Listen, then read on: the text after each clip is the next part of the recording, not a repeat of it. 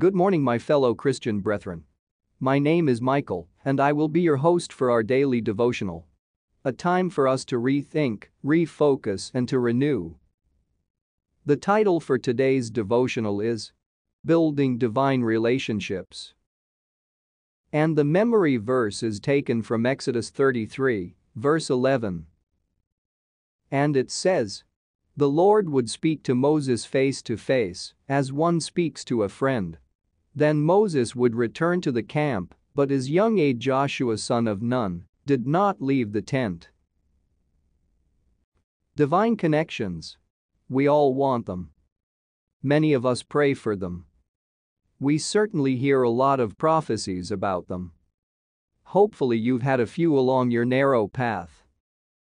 Divine connections, those God-breathed relationships that seemingly come out of nowhere and have the potential to radically impact your life, are vital to walking in your prophetic destiny.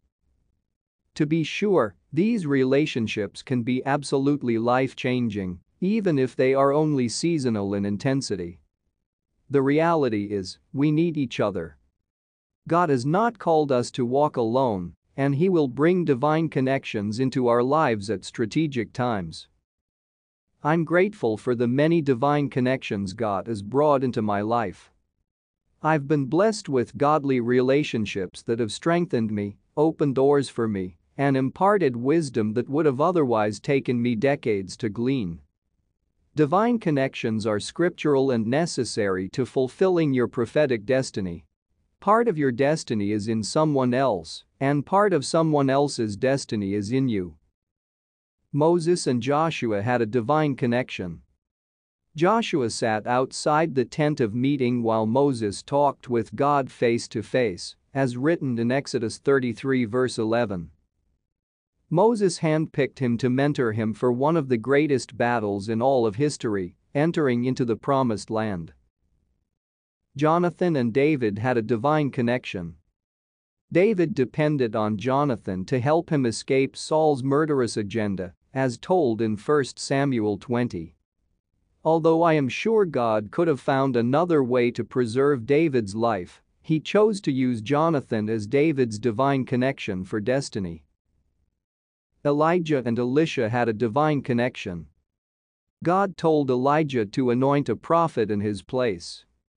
Elisha served his mentor faithfully, as Joshua did Moses, and ended up receiving his mantle. Elisha did twice as many miracles as Elijah, but that never would have happened without the divine connection. Paul and Timothy had a divine connection, as did Ruth and Naomi. The list goes on and on. In each case, we see prophetic destiny arising from divine relationships. Joshua took the Promised Land baton from Moses. Samuel anointed David as king. Elisha grabbed Elijah's mantle. Timothy carried on Paul's gospel mission. And Ruth was in the lineage of the Messiah. You can't make divine connections happen, but you can stay spiritually alert so you don't miss them. So how do you discern a divine connection? While we should depend on the Lord to show us everything we need to see, we can see clear fruit from divine connections. Divine connections are just that, divine. They will bear the fruit of the Holy Spirit and show forth the heart of the Father in your life. Divine connections don't all look the same, but they do have the common denominator of helping you to see God's will come to pass in your life, and at times accelerating that process.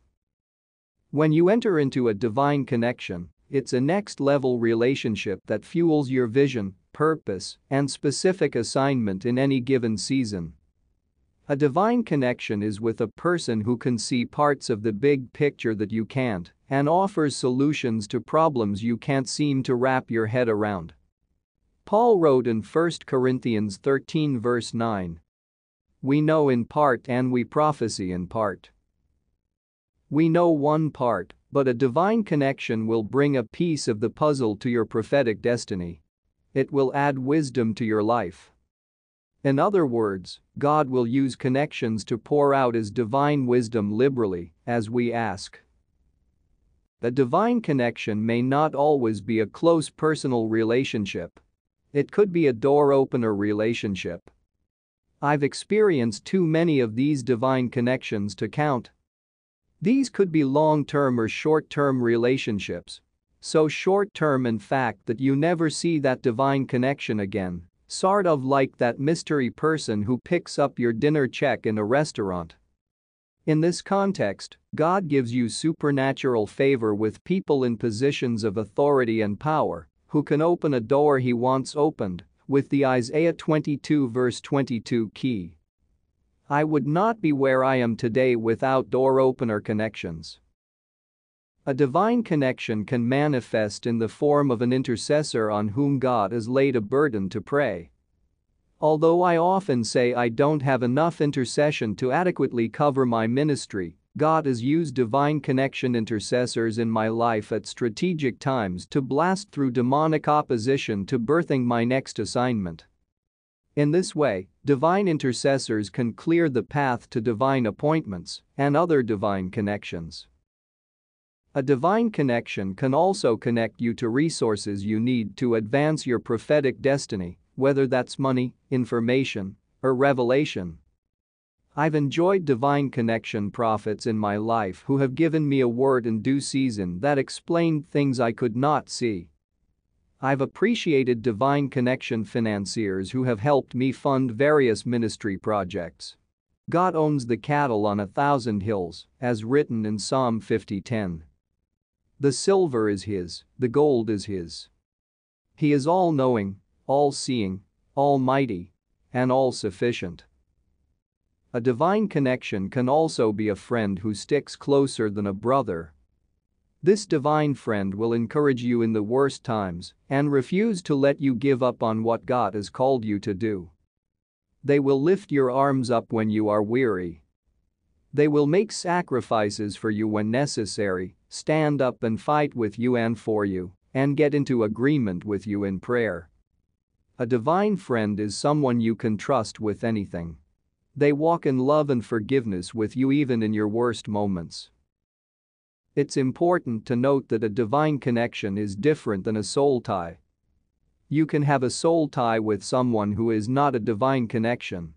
In fact, you can have a soul tie with someone who hinders your prophetic destiny. A soul tie is when hearts are knitted together. When hearts are knitted together in love, as Paul described in Colossians 2 verse 2. It's a healthy manifestation of Christian family. By contrast, when hearts are knitted together through toxic emotions or sin, the connection is fleshly or even demonic. Likewise, you can have a divine connection with someone and not have a soul tie. Some of the strongest relationships develop when both spirit and soul are connected in the love of God. Jonathan and David had both a divine connection and a soul tie, as the Bible says the heart of Jonathan was knitted to the heart of David. Divine connections come under attack. You have to fight to hold on to some divine connections, and sometimes you have to fight to restore them. You can discern a wounded relationship when people who were once open to you start to close their spirit, guard themselves, restrict communication, or become defensive, argumentative, or sarcastic. There are many ways divine relationships can be wounded, but it often comes down to corrupt communication, which the Bible warns us against in Ephesians 4 verse 29. Be careful how you listen and be careful about words, which can break a spirit. If you find that you've wounded a divine relationship, or you feel wounded in a divine relationship, cry out to God for restoration. Ask God for His timing to have a restoration conversation and wisdom to navigate it. Pray that He will prepare your heart and the heart of others involved. Let go of anger and accusations and enter in with a spirit of forgiveness, willing to forgive and to ask for forgiveness. Be willing to yield and show mercy. Express how you are feeling without blaming, and listen without interrupting. For all the divine connections I see in the Bible, I also see powerful divine reconnections or full circle relationships in Scripture that reveal God's redemptive, reconciliatory power. Maybe the relationship was damaged, or maybe you lost touch in the hectic pace of life, or maybe God separated you for a season. One of the most powerful divine reconnections in the Bible is Paul's relationship with John Mark. When Saul and Barnabas set out to the mission field, they took young John Mark with them, as we can see in Acts 12 verse 12. For whatever reason, likely connected to the spiritual warfare that raged against Paul's ministry, John Mark abandoned the mission. Later, Saul and Barnabas split because Barnabas wanted to take John Mark with them, but Paul thought it was better not to take him since he bailed the first time around. But God brought the relationship full circle. In one of Paul's last letters from prison, he mentioned John Mark, telling his spiritual son Timothy to get Mark and bring him with you, for he is useful to me for ministry, which can be found in 2 Timothy 4 verse 11. Lot also experienced a divine reconnection with Abraham that may have saved his life. Lot and his family were taken captive by 5 kings. When Abraham heard it, he gathered 318 men from his household and set out to rescue Lot, and succeeded. Although they did not continue walking together as they had before, Lot chose to dwell in Sodom. It was a powerful, divine reconnection.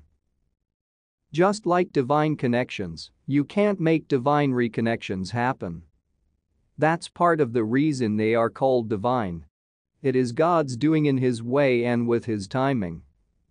When they do come, full circle relationships manifest in His season and for His reason. I believe in this season God is bringing forth many divine reconnections and also breathing new life into established relationships so we can run swiftly into His purposes. Thank you for listening to our daily devotional program. If you like what you have listened, please consider subscribing to our channel so that you will get daily notification. For more Christian references, please visit our website www.beyondmycross.com. Have a great day and God bless you.